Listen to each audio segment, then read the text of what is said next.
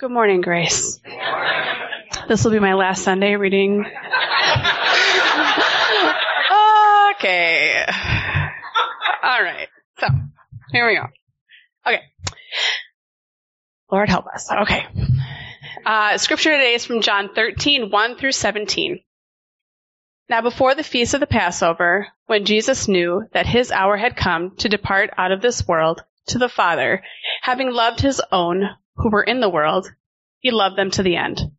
During supper, when the devil had already put it into the heart of Judas Iscariot, Simon's son, to betray him, Jesus, knowing that the Father had given all things into his hands, and that he had come from God and was going back to God, rose from supper.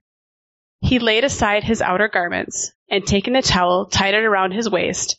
Then he poured water into a basin and began to wash the disciples' feet and to wipe them with the towel that was wrapped around him. He came to Simon Peter, who said to him, Lord, do you wash my feet? Jesus answered him, What I am doing you do not understand now, but afterward you will understand. Peter said to him, You shall never wash my feet. Jesus answered him, If I do not wash you, you have no share with me. Simon Peter said to him, Lord, not my feet only, but also my hands and my head. Jesus said to him, The one who is bathed does not need to wash, except for his feet, but is completely clean. And you are clean, but not every one of you. For he knew who was to betray him. That was why he said, Not all of you are clean. When he had washed their feet and put on his outer garments and resumed his place, he said to them, Do you understand what I have done to you? You call me teacher and Lord, and you are right, for so I am. If I then, your Lord and teacher, have washed your feet, you also ought to wash one another's feet. For I have given you an example, that you also should do just as I have done to you. Truly, truly, I say to you, a servant is not greater than his master, nor is a messenger greater than the one who sent him. If you know these things, blessed are you if you do them. Thanks, Lord. Glory. Glory is a category that we operate with all the time. It's not a word that probably comes to your mind a lot outside of the church, but again, it is a category that you deal with every day. In its most basic sense, glorious is synonymous with praiseworthy. Even if the word itself never pops into your head, you consider something glorious if you're impressed by it, if you look up to it, if you honor it. And you do that one way or another all the time. If you consider glory in those terms, it's probably easy to name a few things you consider glorious. See if you can draw some to your mind. The greatest athlete in your favorite sport, or the greatest win from your favorite team, or someone who's exceptionally creative or particularly knowledgeable and accomplished in an area you care about. Someone with extraordinary wealth, beautiful sunsets or rugged mountains, the pageantry of the Olympics, an act of significant bravery or self-sacrifice, a decisive military victory, a full orchestra performing a significant piece of music. Typically, we equate glory with excellence, accomplishment, victory, size, strength, beauty, knowledge, and the like. So again, let me ask you, and I want you to answer this in your own head. What do you consider glorious? Forget for a minute you're in church, what you should say as an answer, but what do you consider glorious? Who or what would you describe as particularly admirable or praiseworthy? And to be clear, again, what you do on a daily basis is what I'm after, not necessarily what you know you should say in this moment. Well, why does this matter? It matters because I ended last week's sermon by letting you all know that marked the end, the end of John 12, marked the end of the first major section in John. Remember what that was called? Book of Signs. Reason was lots of signs, right? And so the end of the book of signs, the end of 12, 13 marks the beginning of the book of glory, which we have to imagine includes lots of glory. You guys are with me. This is great. So with a name like that, and given the things that I just shared with you, we might expect something excellent and victorious and powerful and obviously praiseworthy right out of the gate, right? Indeed, our passage for this morning, the beginning of the book of glory, is filled with glory.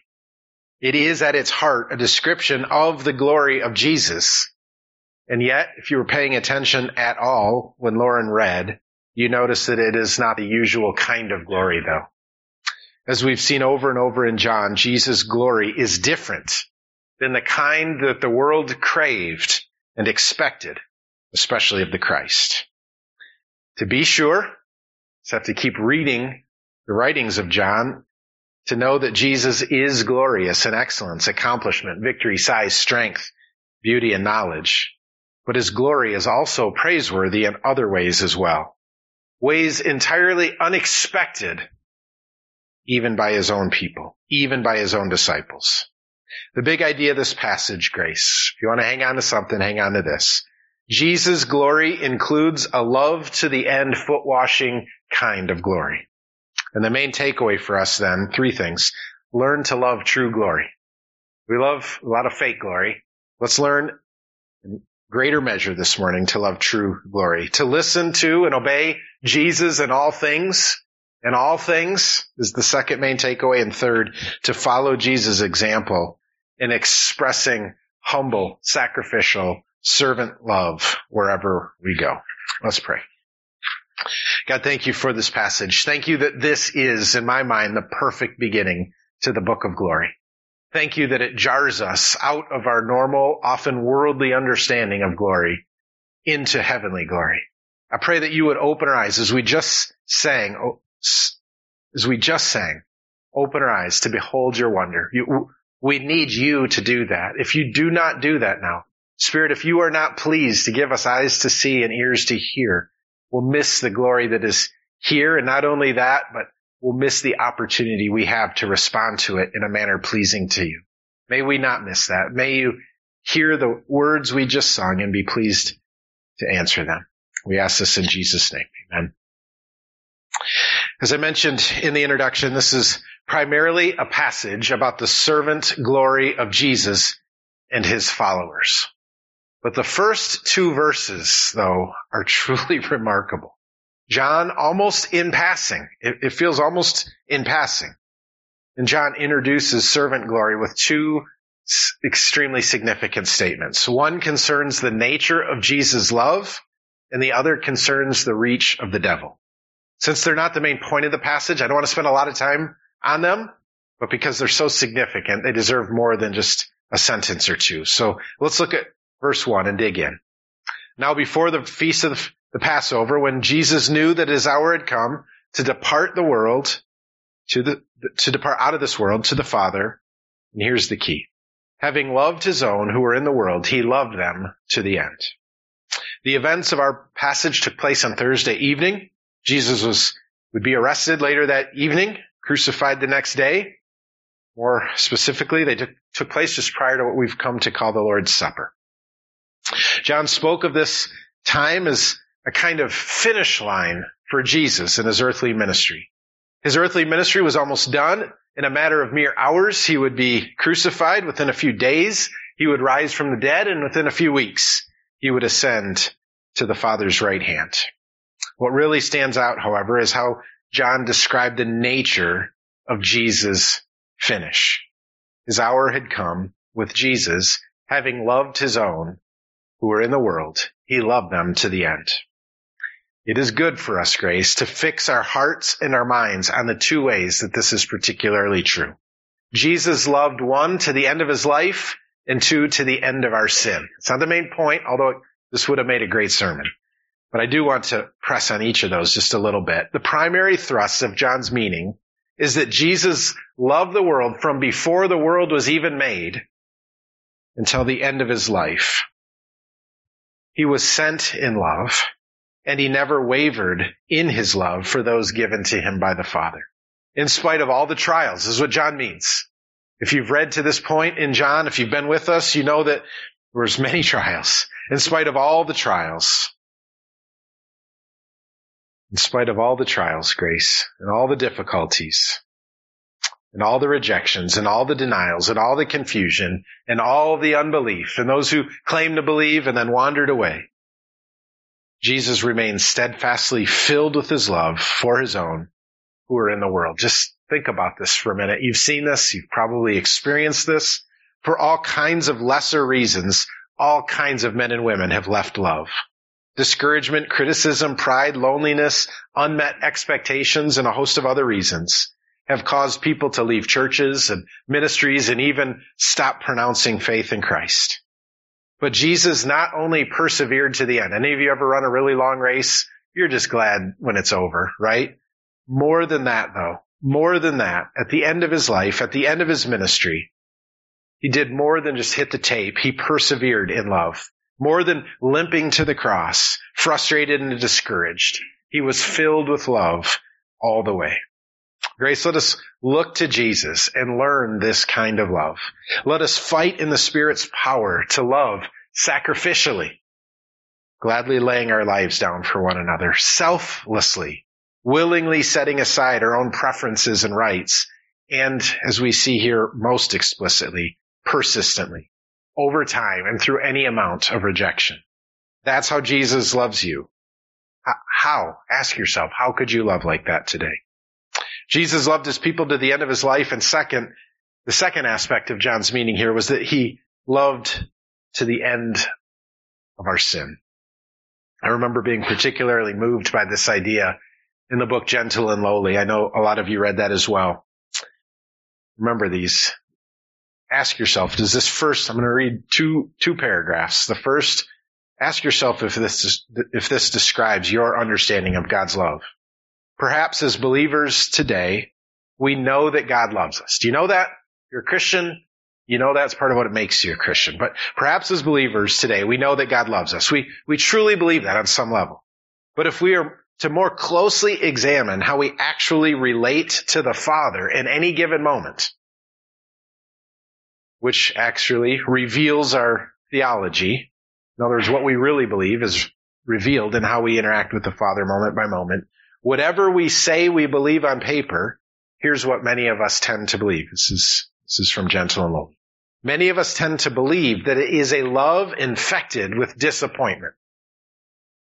He loves us, but it's a flustered love. Here's, I think, the best line. We see him looking down on us with personal affection. It's real. There is genuine affection from God to us.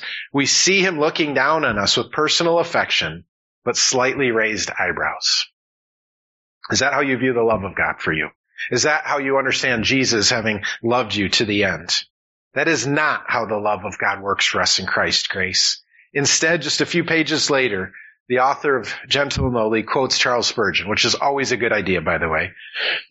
He helps us to see the truth concerning God's love for us, Christ's love for us, to the end love for us.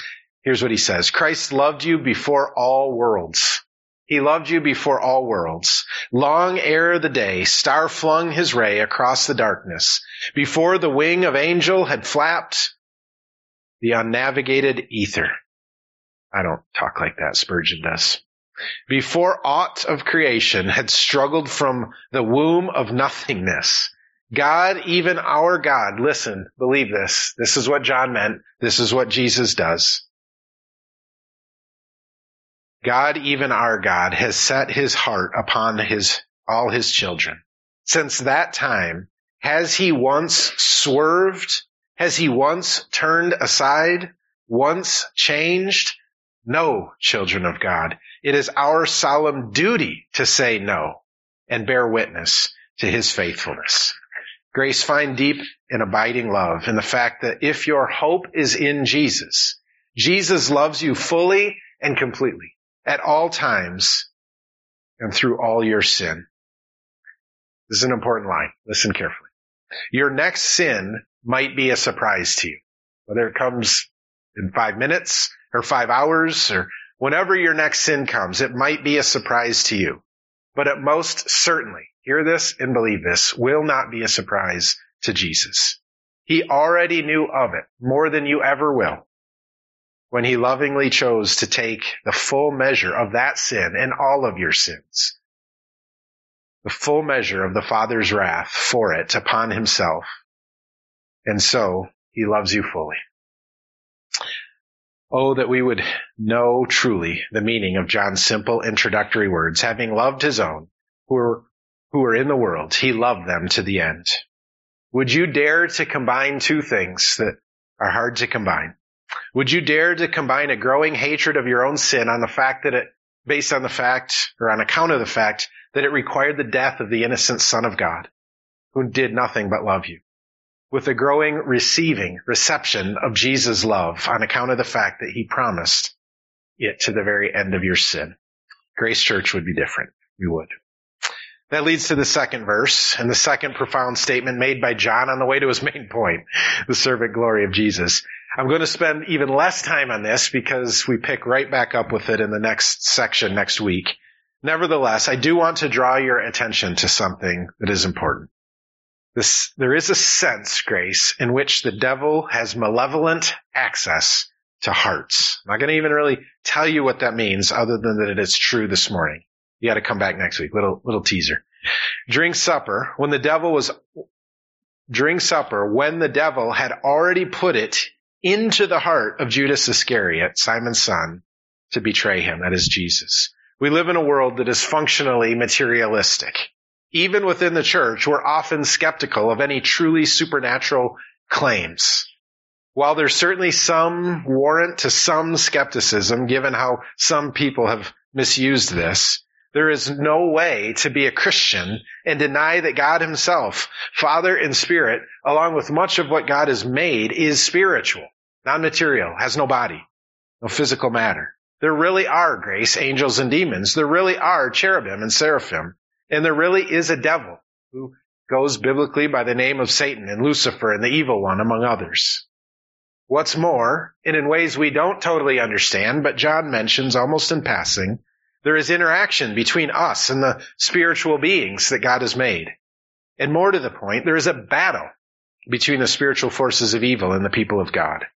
God's word is clear that Satan and the demons who fell with him are active in the world today to tempt and deceive and destroy those who do and would hope in Jesus. Again, I'm going to come back to this next week when Jesus speaks directly to this, and it's the way it played out in Judas. But for now, I want to invite you to take some time this week to carefully and prayerfully consider the fact that the devil had already put it into the heart of Judas to betray Jesus. Although verse 18 makes it plain, that's next week, we'll come to that God is ultimately sovereign over this, at times at least, in Job-like fashion.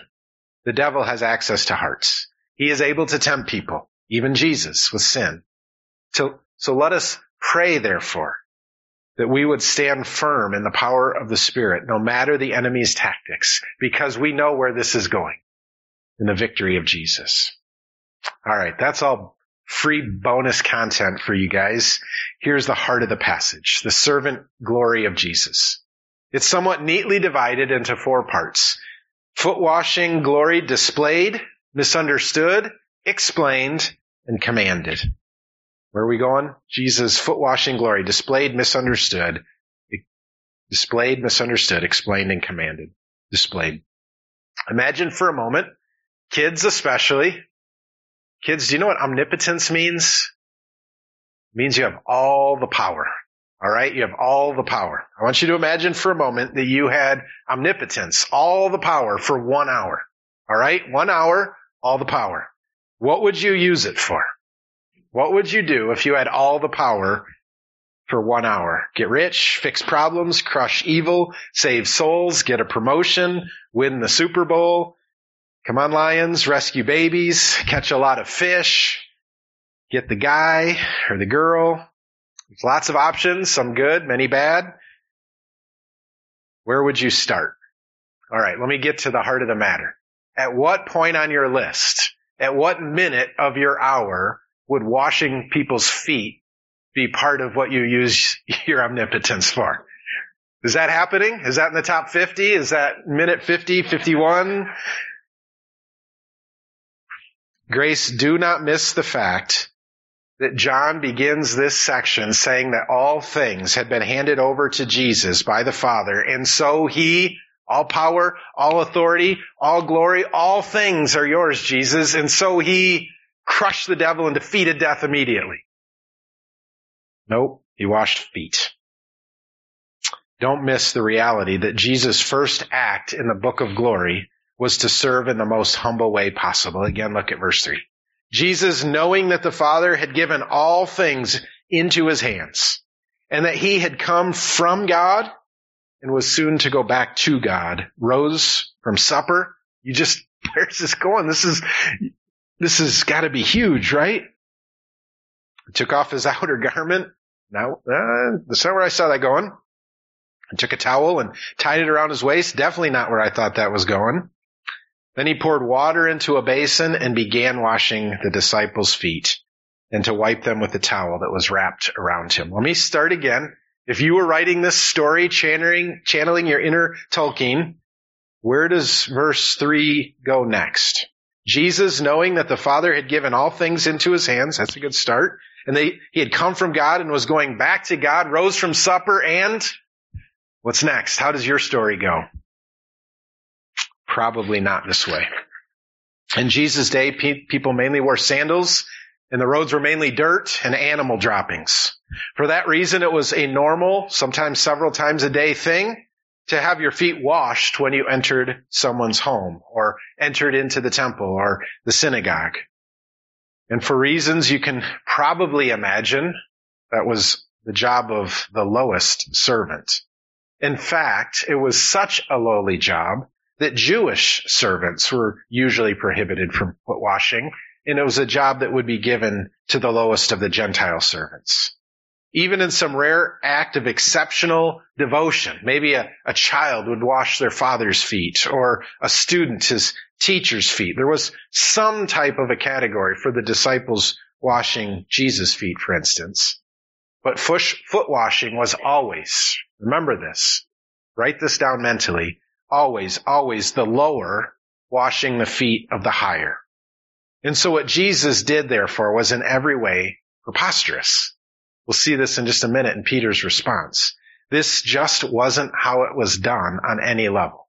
And in the midst, and in the mind of every Jew, this most certainly was not how it would be done when the Christ came. And so, understandably, it was misunderstood. Verses 6 through 9. Recognizing this, Peter was appalled. According to the cultural standards of the day, Peter was right to respond as he did when Jesus came to him. Astonished by this act, he questioned Jesus. Jesus came to Simon Peter, who said to him, "Lord, do you wash my feet?" Jesus answered him, "What I am doing you do not understand now. Yep. But afterward you will." Peter definitely didn't understand what Jesus was doing, and therefore even after what Jesus said, he continued his forceful reply. He said to Jesus, "You shall never wash my feet." Again, Peter responded to everything he'd seen and been taught to this point. His response was, in his mind and in some ways, truly a sign of reverence and humility. There was a way in which this was a sign of reverence and humility. To not resist this would have culturally been prideful in a significant way. But as grace is always the case, when we receive a command from the Lord, whether we understand it or not, it is another, more significant kind of pride than the kind that culture would put in front of us, to question or refuse. Therefore, verse 8, Jesus answered him, "If I do not wash you, you have no share with me." To paraphrase, Jesus said, "Peter, if you do not let me do what I have set out to do, you cannot have fellowship with me. Am I your Lord, or are your customs your Lord? You will either acknowledge my right to command and serve in culturally, countercultural ways, or you cannot be my follower. Moreover, I'm talking about more than merely washing your feet. I'm offering a kind of washing. You don't understand what I'm doing washing your feet, but I'm offering a kind of washing that you do not yet understand. And apart from that, no one can come to me. Still not grasping the deeper meaning, Peter at least started to recalibrate on the surface significance of what Jesus was saying. He knew he needed to do what Jesus said. Jesus is, as we'll see, teacher and Lord.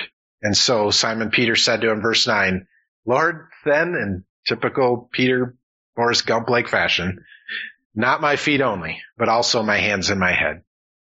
Again, to paraphrase, Peter said, okay, Jesus, I think I get where you're going here. You didn't, but sort of. I don't understand, but you are my master, and fellowship with you is more important to me than cultural conformity. If allowing you to fulfill the servant role, which I don't really get, if that's what you want from me, wash me thoroughly. I'll not only allow you to wash my feet, but the rest of me as well.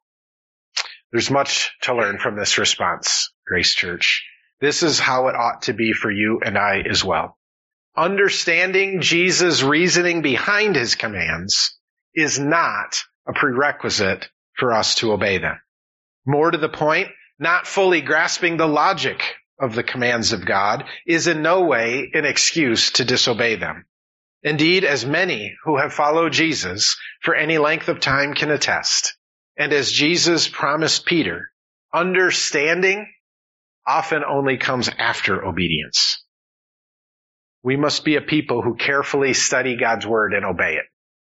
We cannot honor God if we don't know what he has said, but we also cannot honor God if there are large gaps between what we know and what we do. God has designed our obedience to work in lockstep with our understanding. I want to get even more practical. When you come across a command in Scripture, you're reading your Bible in quiet time, listening to it in a sermon, hearing it somewhere. When you come across a command in Scripture, two things ought to happen immediately. First, you ought to do your best to make sure you rightly understand the command.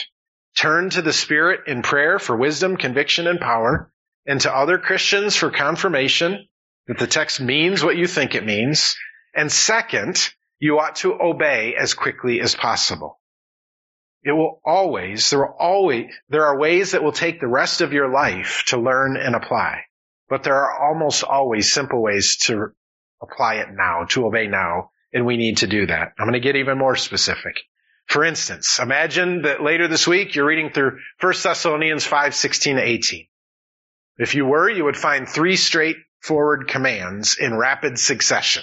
Rejoice always, pray without ceasing, give thanks in all circumstances. Think of these 2 basic steps I gave you.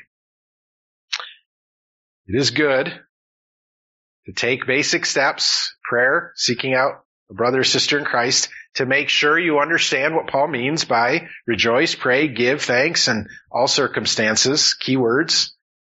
After a brief inspection, you'll likely find that these words mean what you think they mean.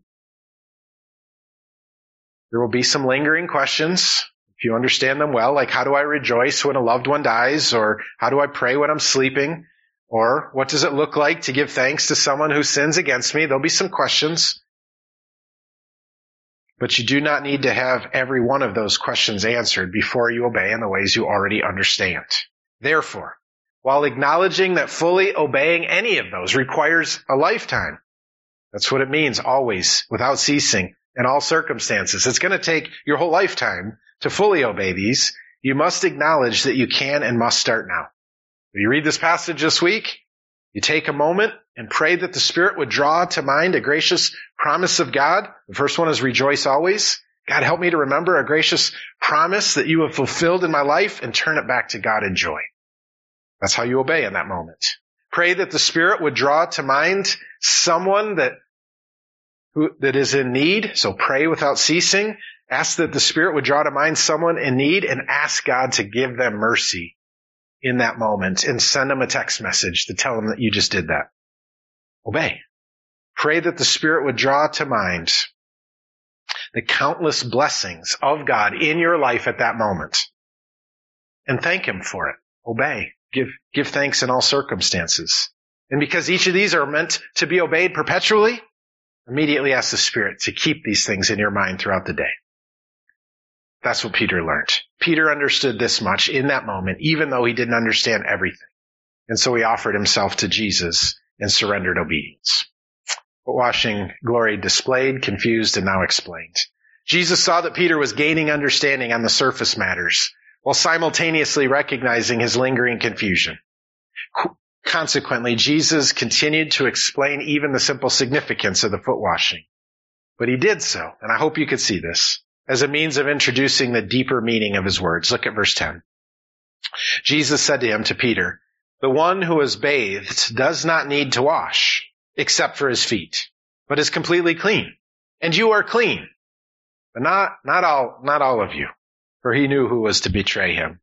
That was why he said, "Not all of you are clean." There's debate about what exactly Jesus was getting at here. But again, at the very least, he was pointing out two things. He was pointing out that Peter was still confused even on basic foot washing matters. And secondly, that there's more going on here than meets the eye.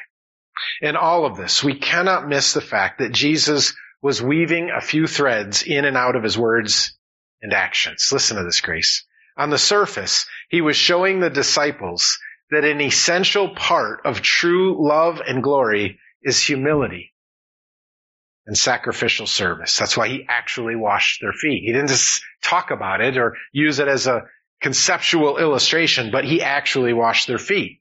Likewise, another thread. On the surface, Jesus was establishing the fact that being his disciple meant acknowledging him as the highest authority over all earthly rulers and customs. That is why he demanded that the disciples allow him to break custom and wash their feet. But below the surface, again, as I hope you've seen, Jesus was really talking about a different kind of washing and a different kind of cleanliness. When he said, if I do not wash you, you have no share with me, he was ultimately talking about the spiritual washing he would accomplish on the cross for all who believe. That is why he said that not every one of them was clean. He wasn't talking about the fact that Judas hadn't bathed that day. He was talking about the fact that he knew that Judas would soon betray him and demonstrate his lack of genuine faith. And it's also why of the rest of the disciples, he said, "You, though, are clean, completely clean." For he knew that their faith was in him and that it was from the Father. Again, in ways that are not always entirely clear, Jesus was using actual foot washing to teach the virtue of humble sacrificial service and grace. This is the key to the whole passage. To teach about his imminent and ultimate act of humble sacrificial service, going all the way to the cross in love. That is, he was using his washing of their feet as a way of explaining his washing of their sin. Like most of what Jesus taught during his time on earth, this went over their heads to large measure. But John wrote this passage so that it wouldn't go over your head and mine, so that we would understand. And so, grace, serve, obey in all ways and at all times and in all places, and look to Jesus alone for the cleansing you need and that he alone can provide. That's the heart of this passage. Jesus' love to the end, all authority, foot washing, cross-going glory. But that has implications for us as well. And so finally, foot washing glory is commanded.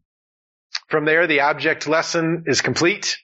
Jesus put on his outer garments and resumed his place and said to them, "Do you understand what I have done to you?" Clearly, no, sort of, but not really.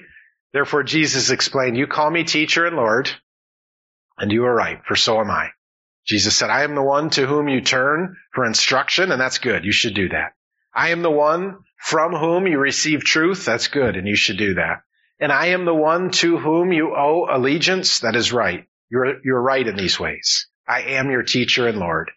And so, grace, this is how we wrap up this morning. If I then, your Lord and teacher, have washed your feet, you also ought to wash one another's feet.